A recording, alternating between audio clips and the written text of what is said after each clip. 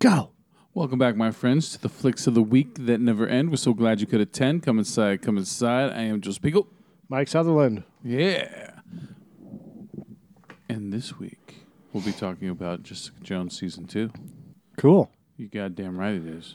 And the independent film that was asked of us to watch and review called Dark Forest. All right. From Zellico Productions. Okay. All that and more? Is there more? Maybe. Take it away. Jessica. Or Jonesy. You could say Jonesy. Take it away, Jerry. All right. So, Season 2.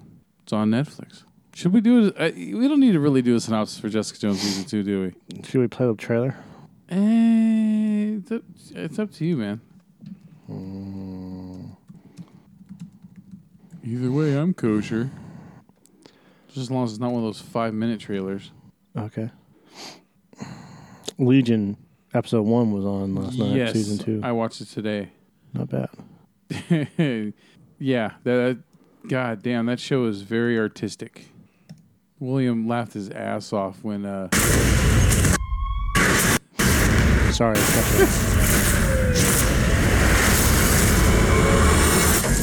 It's like really loud. Third glass tonight. Put it on my tab. You drinking to remember or forget? Giving a shit won't get you a better tip. I was feeling sad. Can't help looking back. Highway. My whole family was killed in a car accident. Someone did horrific experiments on me.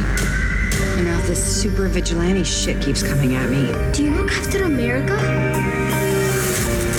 I want to absorb Ailey's investigations. You don't want me, you just want to eliminate the competition. I never take no for an answer. How rapey of you.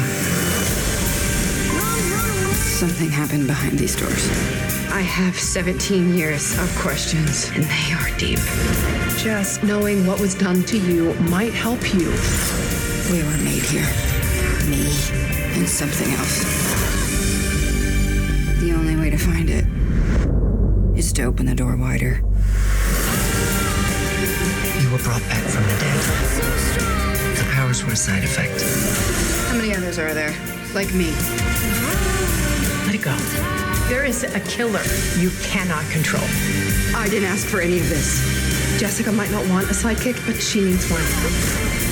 You're not super. You're a ticking time bomb. Keep telling me who I am. How dare you? What if facing it makes me worse? What are you gonna do? I don't know. Depends on if I can get through this night without losing my shit. Jessica Jones! It takes a monster to stop a monster.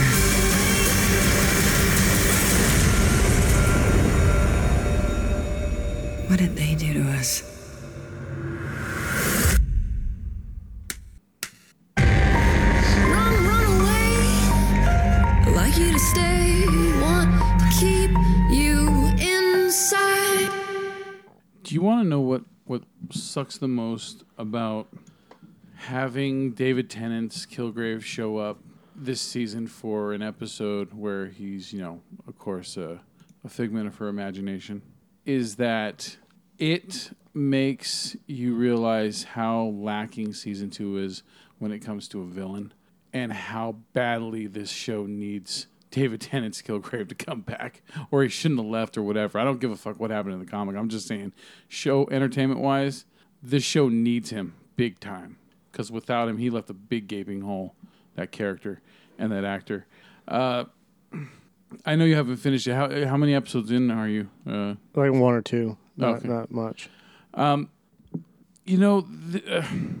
There's another thing, too, that I noticed that this season showed me was that some things are strong, some things are weak, some things are getting weaker, some things are just staying the same, and some things are getting better.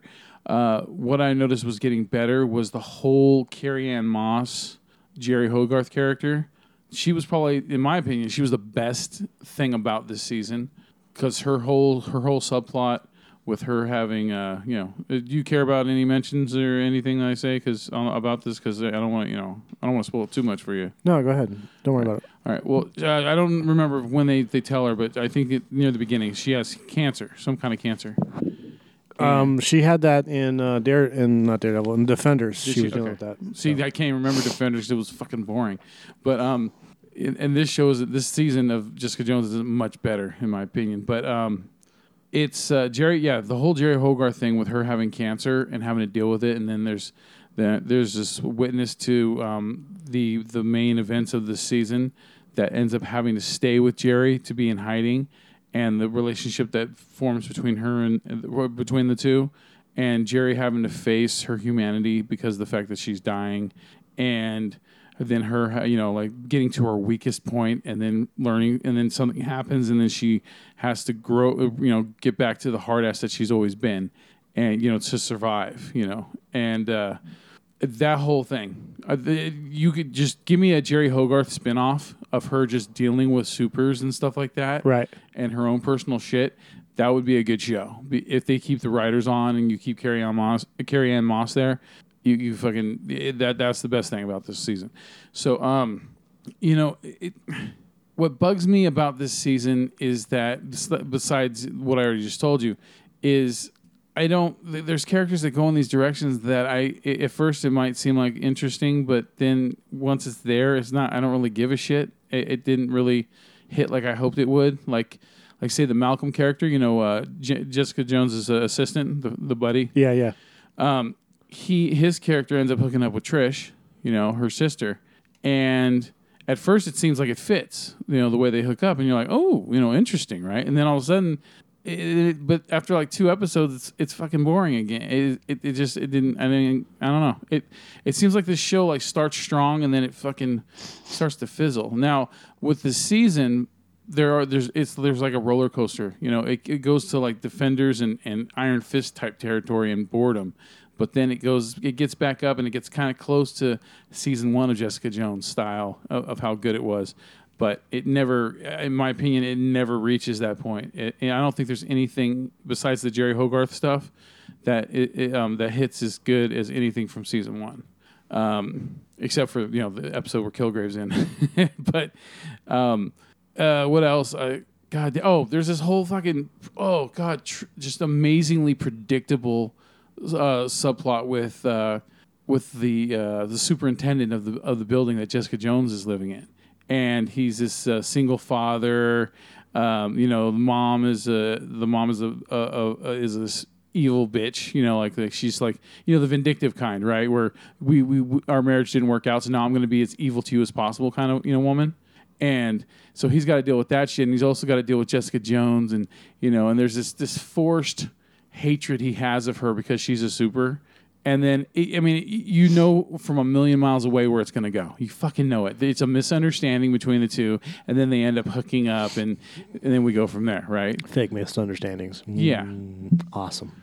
Right, and then the main plot of this season is someone is killing people involved with the experiment that created Jessica Jones.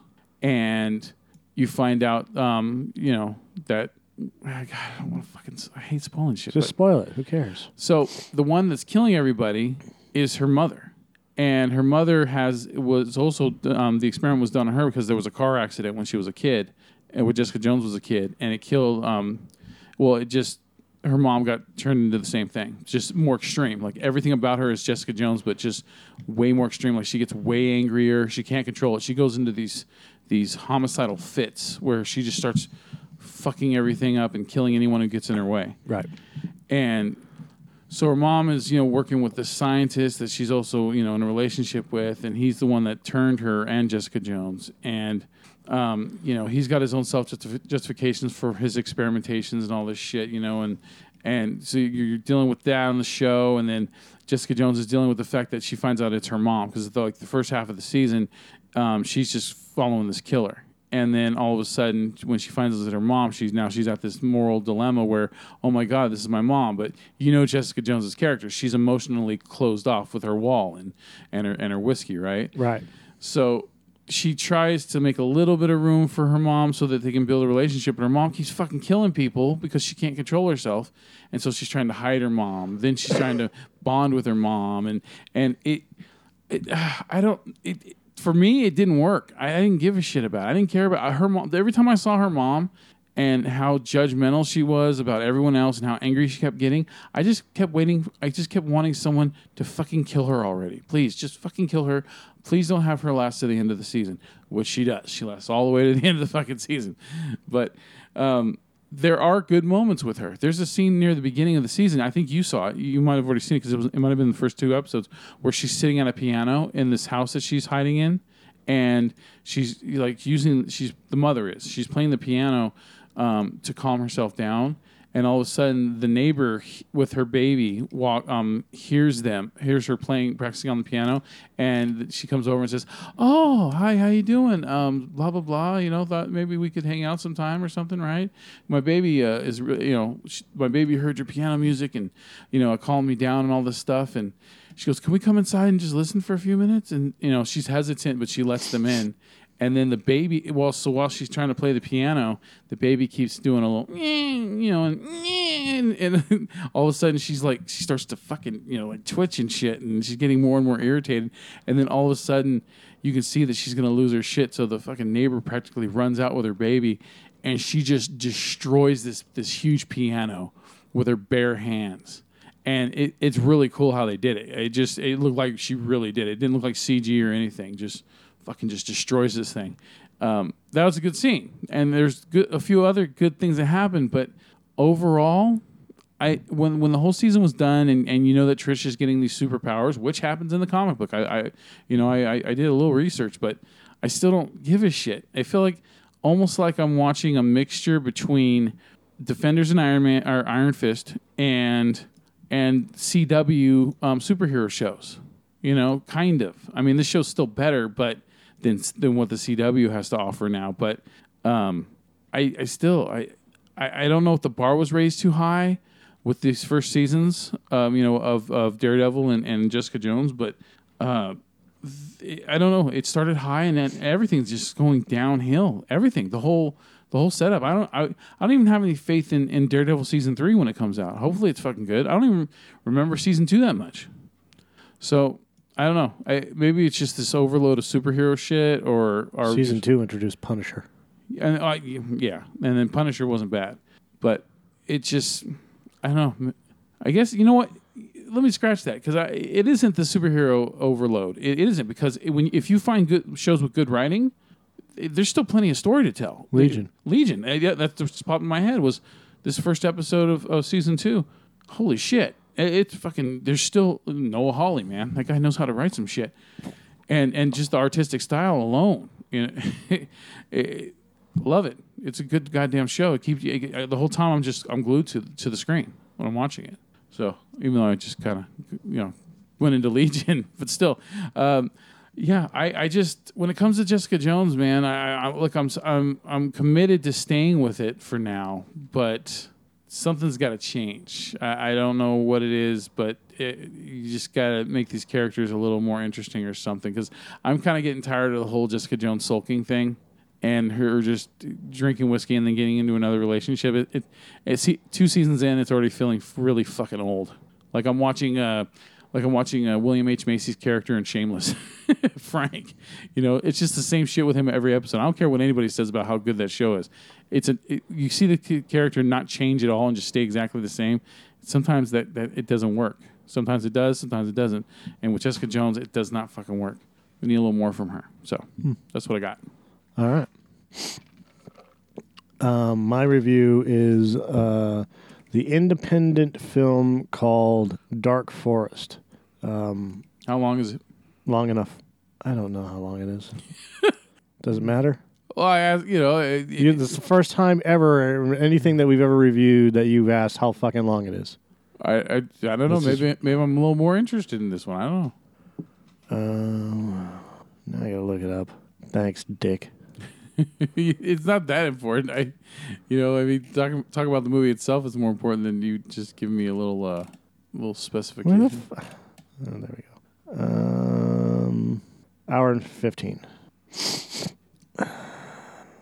Sorry, I've got a sinus infection going on, and it's really bugging me, so I'm a little terse. It was written by Roger Boyer. It was directed by Roger Boyer. It was also co-written by David Zellis. Production company is Zellico. They spelled it differently in the movies. It's Zellikoj. And then if you look at the actual production information, like when they send you information and stuff like that, it's from Zellico Productions. It's Zellico. So I think they just renamed it for easier. Like Co for company? No, for easier pronunciation. Okay. A weekend camping trip turns into a fight for survival. That's from the IMDb, and we are going to watch the trailer. We're going to listen to the trailer. We're going to watch it. You're going to listen to it. Yeah, so suck it. Hello, boys. Come with me on a little adventure. Ladies, ready for the weekend of your life?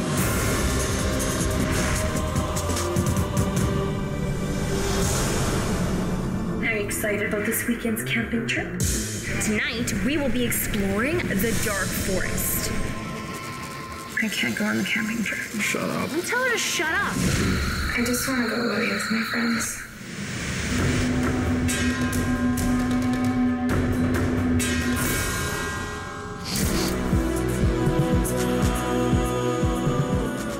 You gotta be careful out there.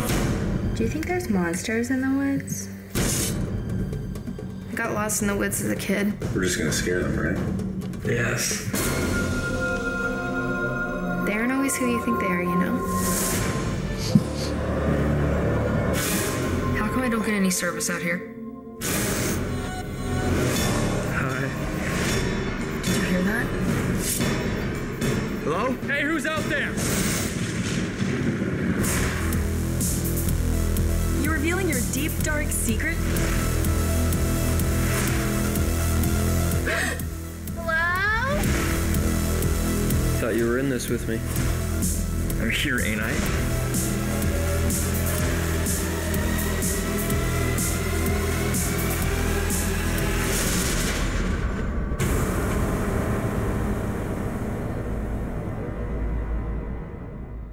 Now, is it called Black Forest because the killer turns them all into ham? No, it's Dark Forest, you dork. I said dark. Did I say Dark Forest? No, you said Black Forest. Oh, fuck it. I ruined that whole goddamn thing. Stop punning the stuff. Stop punning the stuff. There's a fucking time and place for everything, and you pun everything. The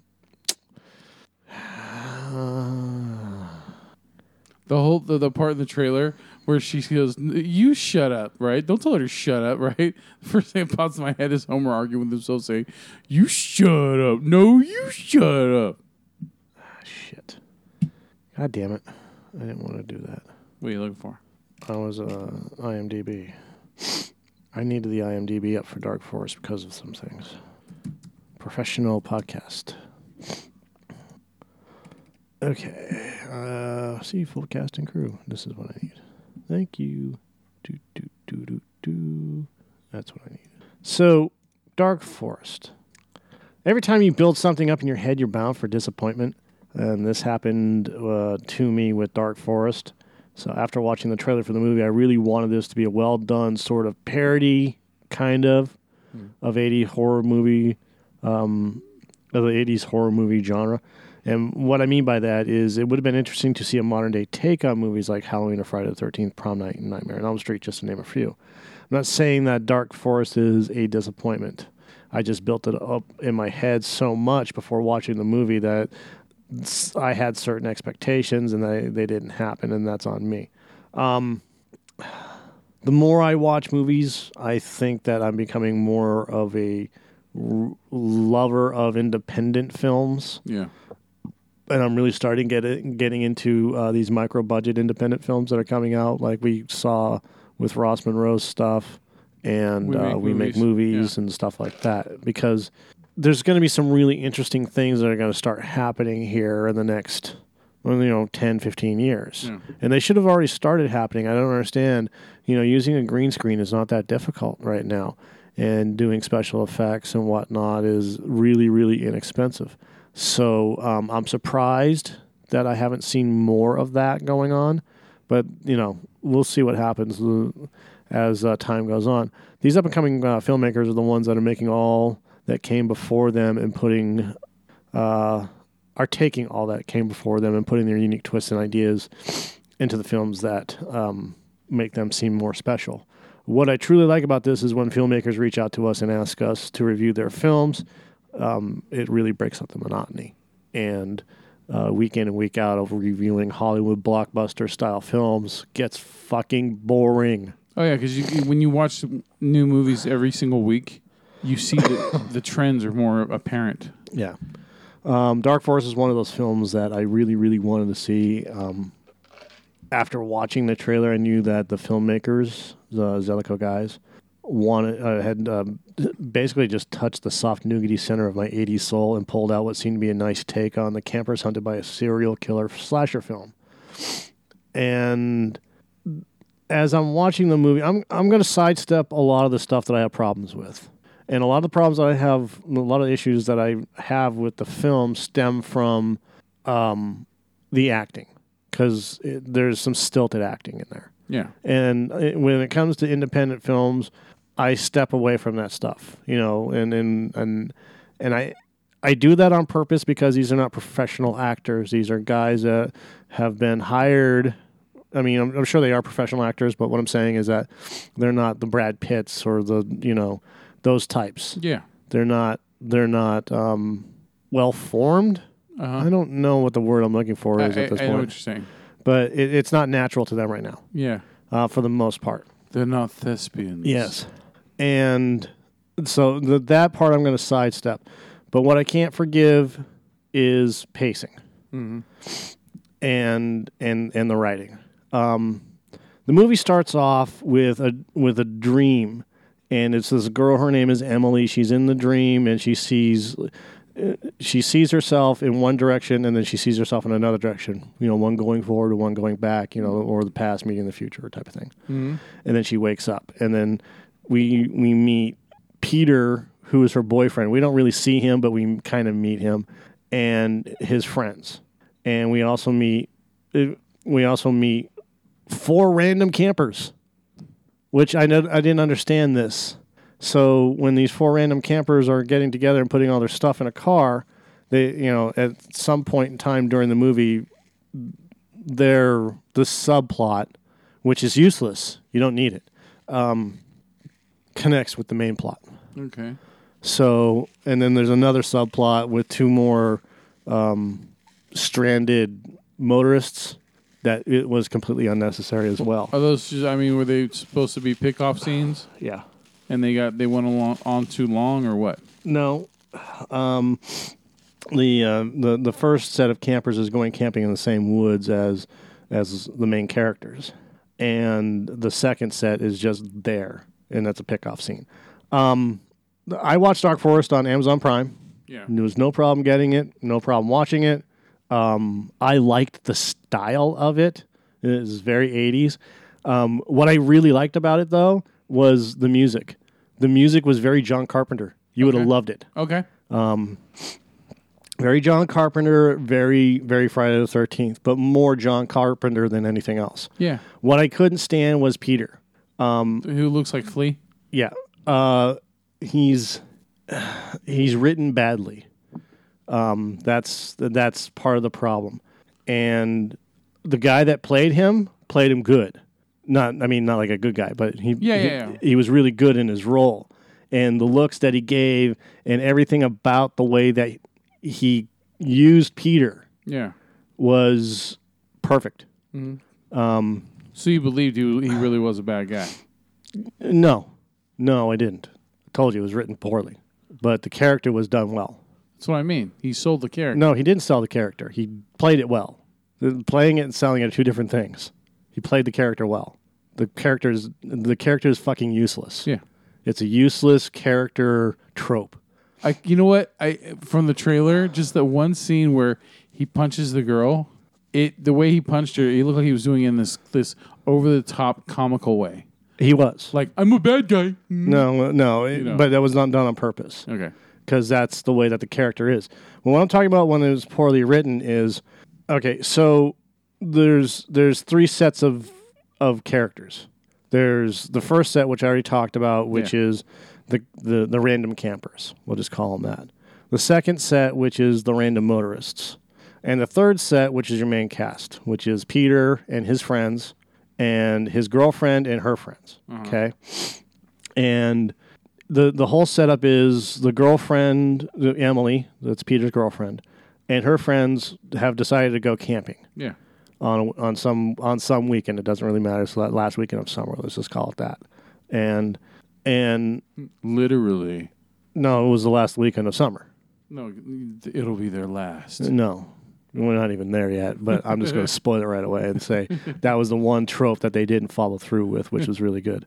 You have 4 girls, which is Michelle. She's kind of a tart, Larry. She's kind of a big girl. Not like fat, but just a big, like muscular type girl. Girthy? Yeah, but a muscular type girl. You have Francine, who's the cute, bubbly blonde. You have the Kristen Bell lookalike, whose name is Jolene. And you have Emily. And then, so the friends go to pick up Emily. And Peter doesn't like it. He's a control freak. But again, it's written poorly. Yeah. So, what the fuck you doing here and blah, blah, blah. So the girls leave without their friend Emily. Emily goes back into the house, can't go camping with you. And at some point, because the character is supposed to be a controlling manipulator and she's afraid of him, but you don't feel the tension. It doesn't, there's nothing there. Yeah. Peter is sitting there talking with it and his friends are talking and he's just sitting there kind of being a dick, Yeah. And he's not a tough guy, he's just a dick, right? Yeah. And then so Emily makes this decision that she's going camping. So she leaves the house while he's sleeping and walks and she walks to her friend's house, which however many minutes away it is, doesn't really matter. She walks to her friend's house to meet up with them for the next morning. And then Peter finds out, and instead of driving over there, because apparently they don't have a car, which doesn't make any sense, at least to me. They don't have a car. They don't have no transportation. But they're going camping. No. Peter doesn't have a car. Has nothing to do with them going camping. Peter doesn't have a car. Okay. And so instead of calling another friend that has a car or using the friends that may have a car, because I have no idea how his friends get there. Do they just walk over? Do they live next door? What the fuck, There's no real there's no character, there's no real background character build up as well. Yeah. Other than some bad writing. Mm-hmm. And that's what mostly kills this movie is the bad writing. Would you go so far as to call it bad or just weak? Bad. It's bad. Okay. Peter just decides to sit on his ass in his chair and brood. Okay. Until he decides that he's going to go and get his girlfriend back by killing all her friends. Now, he has to walk to where their campground is. Yeah. Which, again, nobody knows because there's nothing. Apparently, we have to figure it out that this is a normal campsite for them. But, it's off the road, off the beaten path in some forest somewhere in Canada. Uh-huh. Just a random spot. Yeah. They could be fucking anywhere. So wherever they are in Canada, they could be just anywhere in that fucking northern part of the wilderness. Yeah, it's not that big. Yeah, no. And again, that's the writing coming through. The direction, the filmmaking, the production, all good. Mm-hmm. It's very, very well done. Like I said, it's Friday the 13th meets John Carpenter meets a couple of other movies. And then, so Peter decides that he's going to kill the girls, and he's talking to his friends, and one of them goes, I'm not going to do this. This is fucking bullshit. And he starts to walk away, and Peter just kills him. Just knocks his ass to the ground and stabs him to death. Mm-hmm. Right? And I'm like, there's 2 of those guys there. And the other guy has access to a fucking garage full of tools. Yeah. Go into the garage and get a fucking hammer and hit him in the head while he's stabbing your friend to death. Do something, yes. It doesn't happen. All right, or so pick up a fucking rock, or yeah, anything. Do something because now, okay, so the guy is just too fearful of Peter, and they go to get the girls. And again, this is bad writing, and it's shortcutting. That's what it is. They're shortcutting because again, there is no backstory. How the fuck did Peter get from his house to the campground when it's obvious that he doesn't have a car? Yeah. And how is it that he found the girls when there was no information given to neither the audience nor the players of where they were camping? What about like the Jason teleporting thing? There's no Jason teleporting thing. So Peter finds two random motorists whose car doesn't start. So the guy gets out. No, the girl sitting there, she goes, "Why aren't we getting any cell phone reception?" Which is actually a good trope. It's the new trope now. Yeah. Of why they can't call 911. Yeah, right. I mean, it's still to this day fucking true. So she's like, "What was that noise?" And you go out and check it out. Fuck you, bitch. Go out and check it out. These are the days of equality. We get out together. We stay here. You go out and check it out, bitch. So he gets out of the car, and then he comes back to the car, and as he's sitting there talking with her, it cuts away, and they're both getting into the car, which makes no sense because I'm watching the scene. I'm like, when the fuck did she get out of the car? Like, there's a continuity issue at that point with that whole scene, and like that doesn't make any sense. But that's okay. I'm letting that one go. Mm-hmm. Maybe I missed something, you know. And she goes, well, so he starts the car. He's like, let's get the fuck out of here. Starts the car. The car doesn't start. So he goes to open the hood, and he gets his throat cut by Peter. Aw. How did Peter know? What the fuck? Like, he just randomly showed up Jason style. Yeah. And killed this dude. Like Michael Myers and shit. Yeah, and then kills her for no reason other than that they're there. Yeah. You know, so I mean, again, that was a useless scene. If you're gonna kill people, make them associated with the people that you're going after. Yeah. You know, like they're leaving the campground because they're only there to help and stay for a little bit. You know, drink a couple of things, get high or whatever the fuck. They're hanging out with the friends, the girlfriends, and then they're leaving, and then something happens, like they get a flat tire. Doesn't matter. The engine not starting is a bad trope that needs to die. Yeah. No pun intended. So he takes the car and drives off, heading towards the campground. Mm-hmm. Now, back at the beginning of this whole thing, there's a second set of campers, and they're not that far away from the girls who are also camping. And let's just say that it ends badly, okay? So the second set of campers dies, but this is what doesn't make any sense to me. So you have the second set of campers, which is boy, girl, okay? Yeah. It's a couple and a guy and a girl that are it's like a blind date type of thing, you know, being set up together, right? So the best way to do that is to go camping with friends. And the girl and the guy that are being set up to go out together go off on, just go for a hike or whatever they're going. That's horrible setup for them. You don't put someone on a blind date during camping because what if they fucking end up hating each other? Then they're still stuck there at the same place together. Exactly, but it happens more often than you think. Does it? Oh, yeah. Yeah, so I was okay with that. Okay. I was completely okay with that. You've been out in that scene. I haven't, so I don't know. Because, yeah, exactly. I've seen it happen. It's happened to me. I got nested, so I don't know. I don't know shit. So they're like, let's go for a walk. It's not that late out, blah, blah, blah.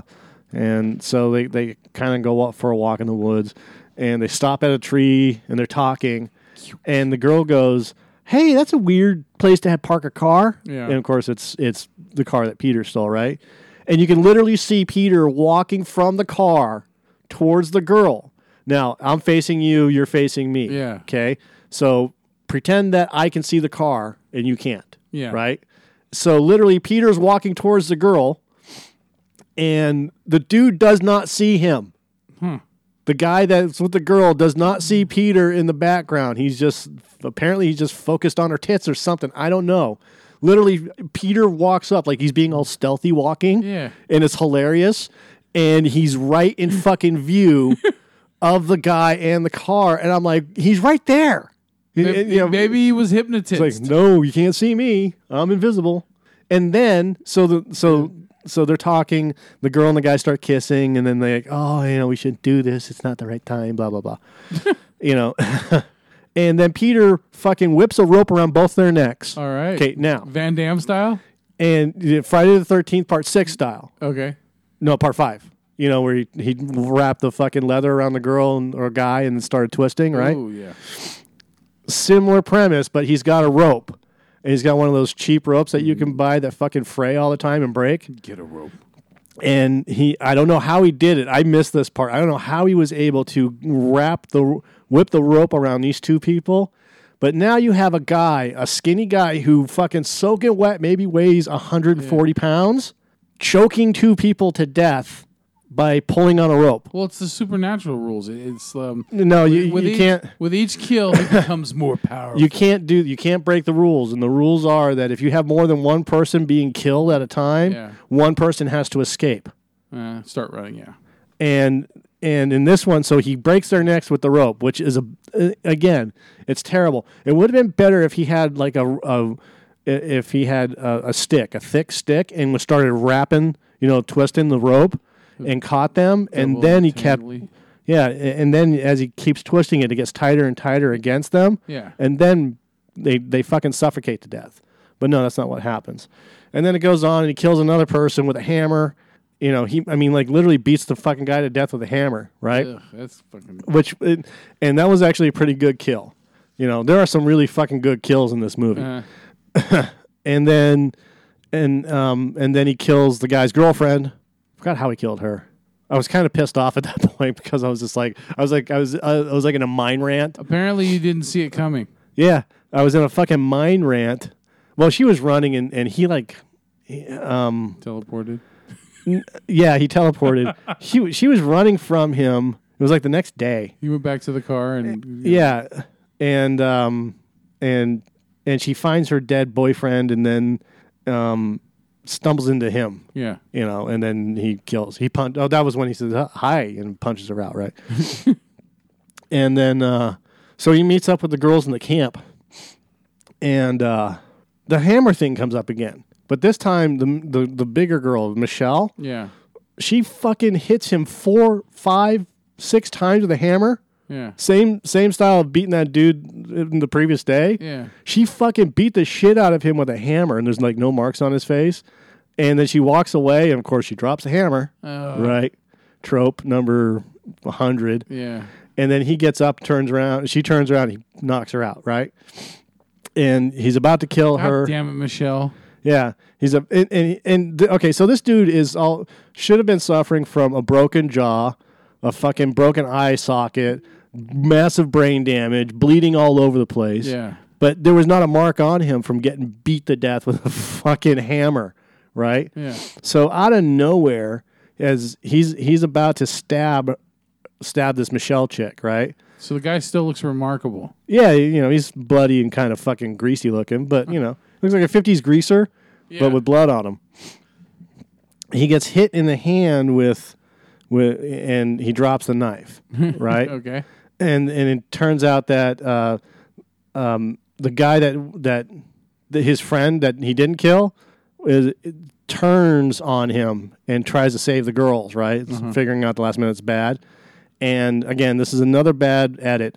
And and Pete and his friend get into a fight. Pete knocks him down, and then Pete's a good 3 feet away, and the friend is lying on the ground and watches Pete take like 4 steps before he does anything.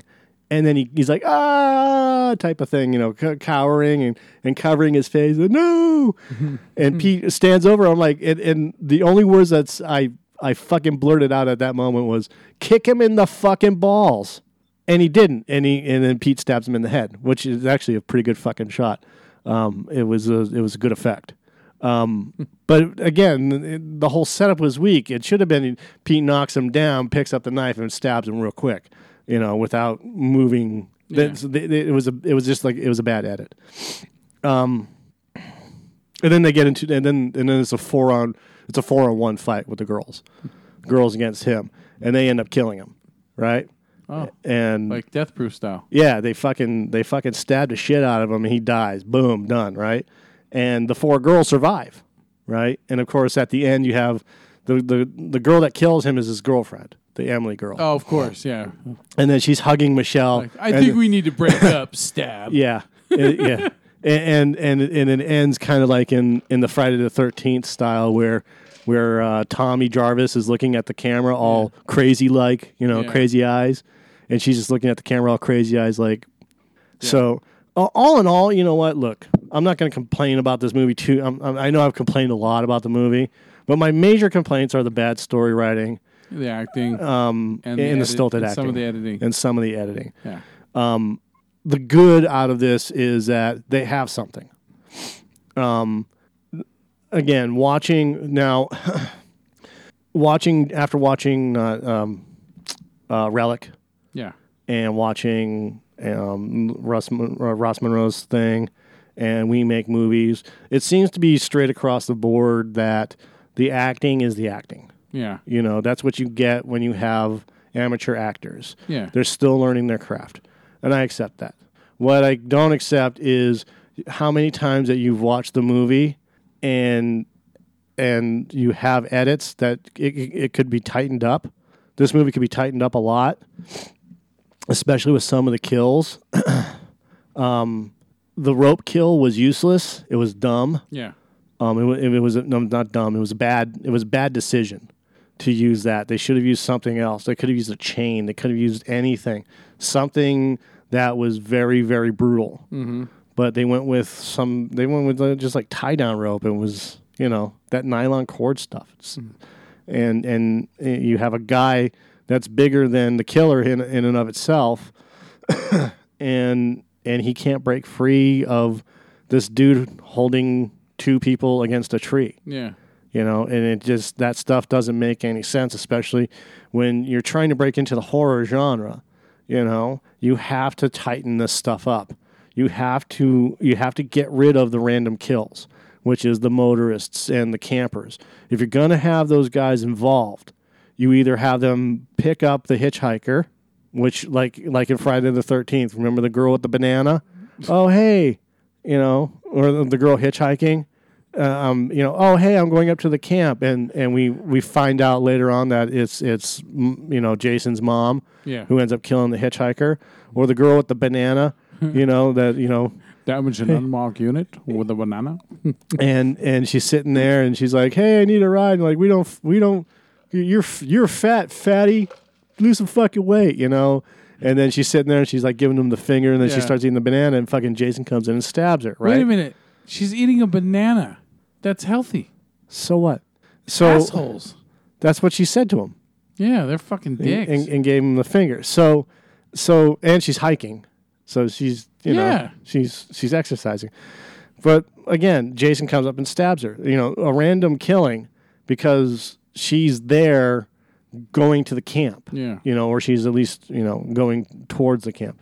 So you can have random killings, but they have to be somehow associated.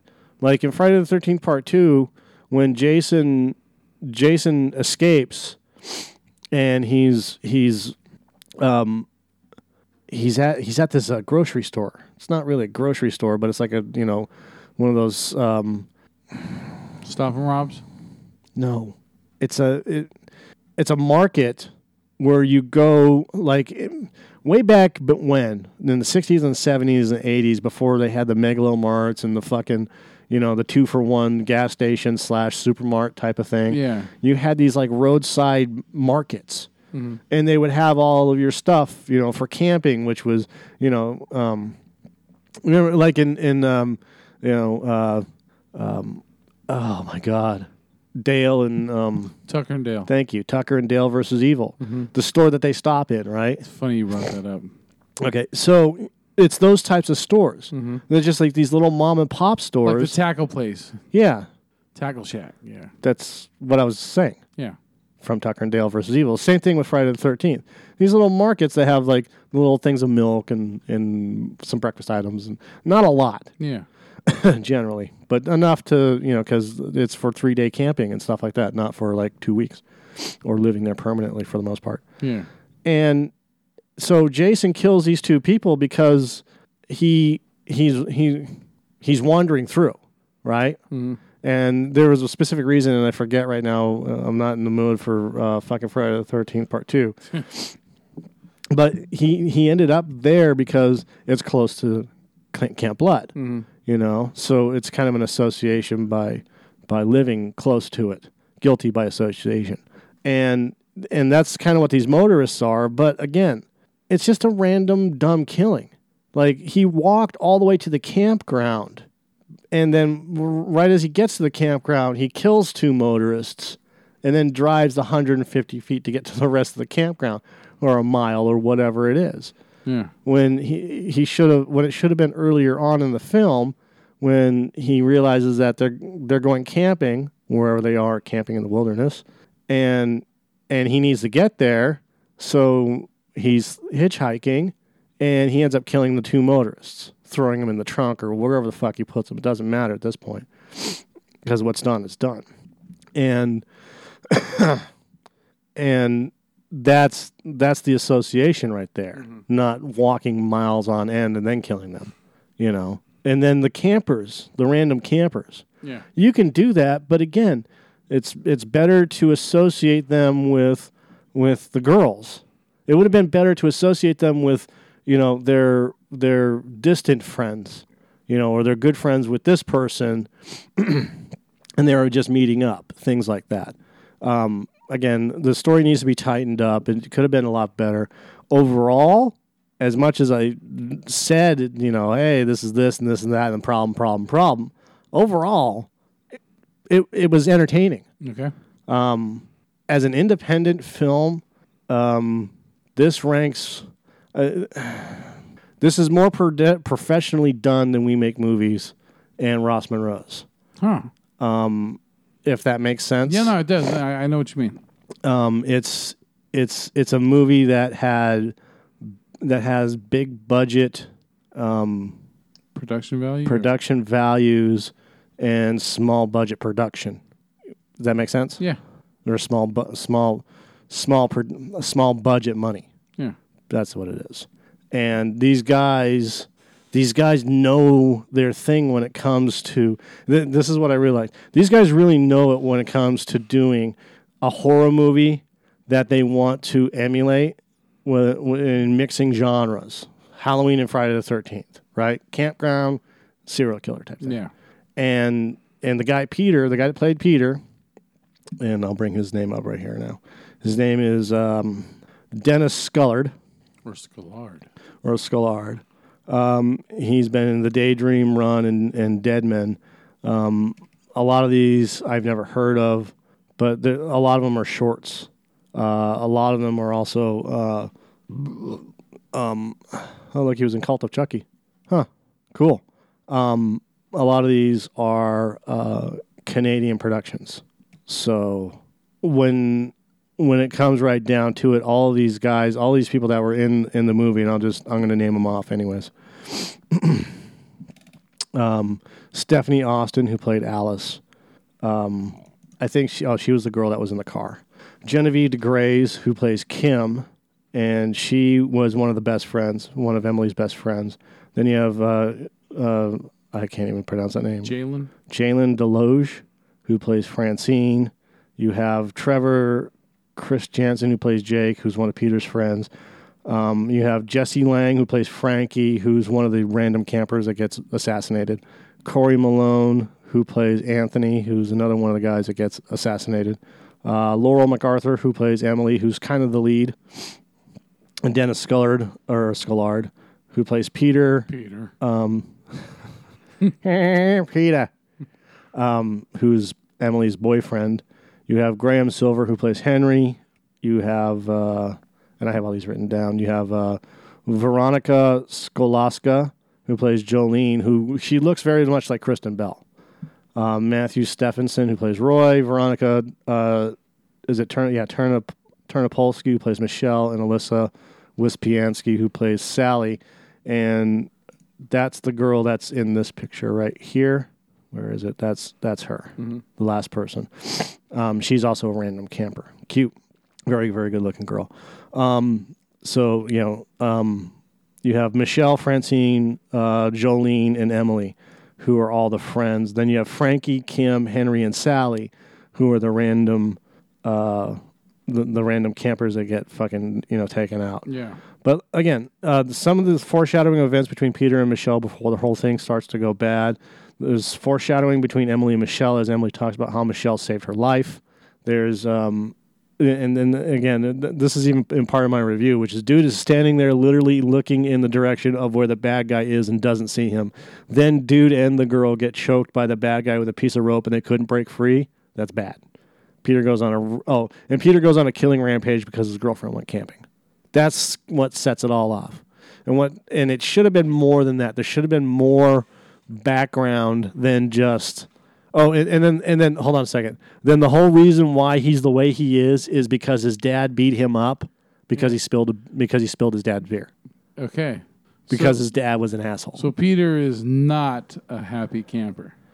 Yeah, there's nothing terrifying about this movie. That's the problem. But as an homage to 80s movies, and maybe because I'm a little bit desensitized about some of this stuff, I'll take 50% of that. I'll take 50% of that away. Yeah. Okay? And that's why it's not a bad movie, but like I said, it needs to be tightened up. And that's and for their next film, I really hope that they do that. And this was made in 2015, so I'm pretty sure that they've done a couple of other movies. But I'm going to give this a 6. I give this a 6 based on production values, based on the fact that all of the actors are really good in their roles, and it didn't feel like, for the most part, it didn't feel like it was a forced thing other than the Peter Emily bullshit, which again could have been fixed and could have been tightened up. Okay. But I don't know how early this movie was in Zeliko's career. I'm assuming it was one of their first movies, Zeliko Productions. I'm going to find out right now, though.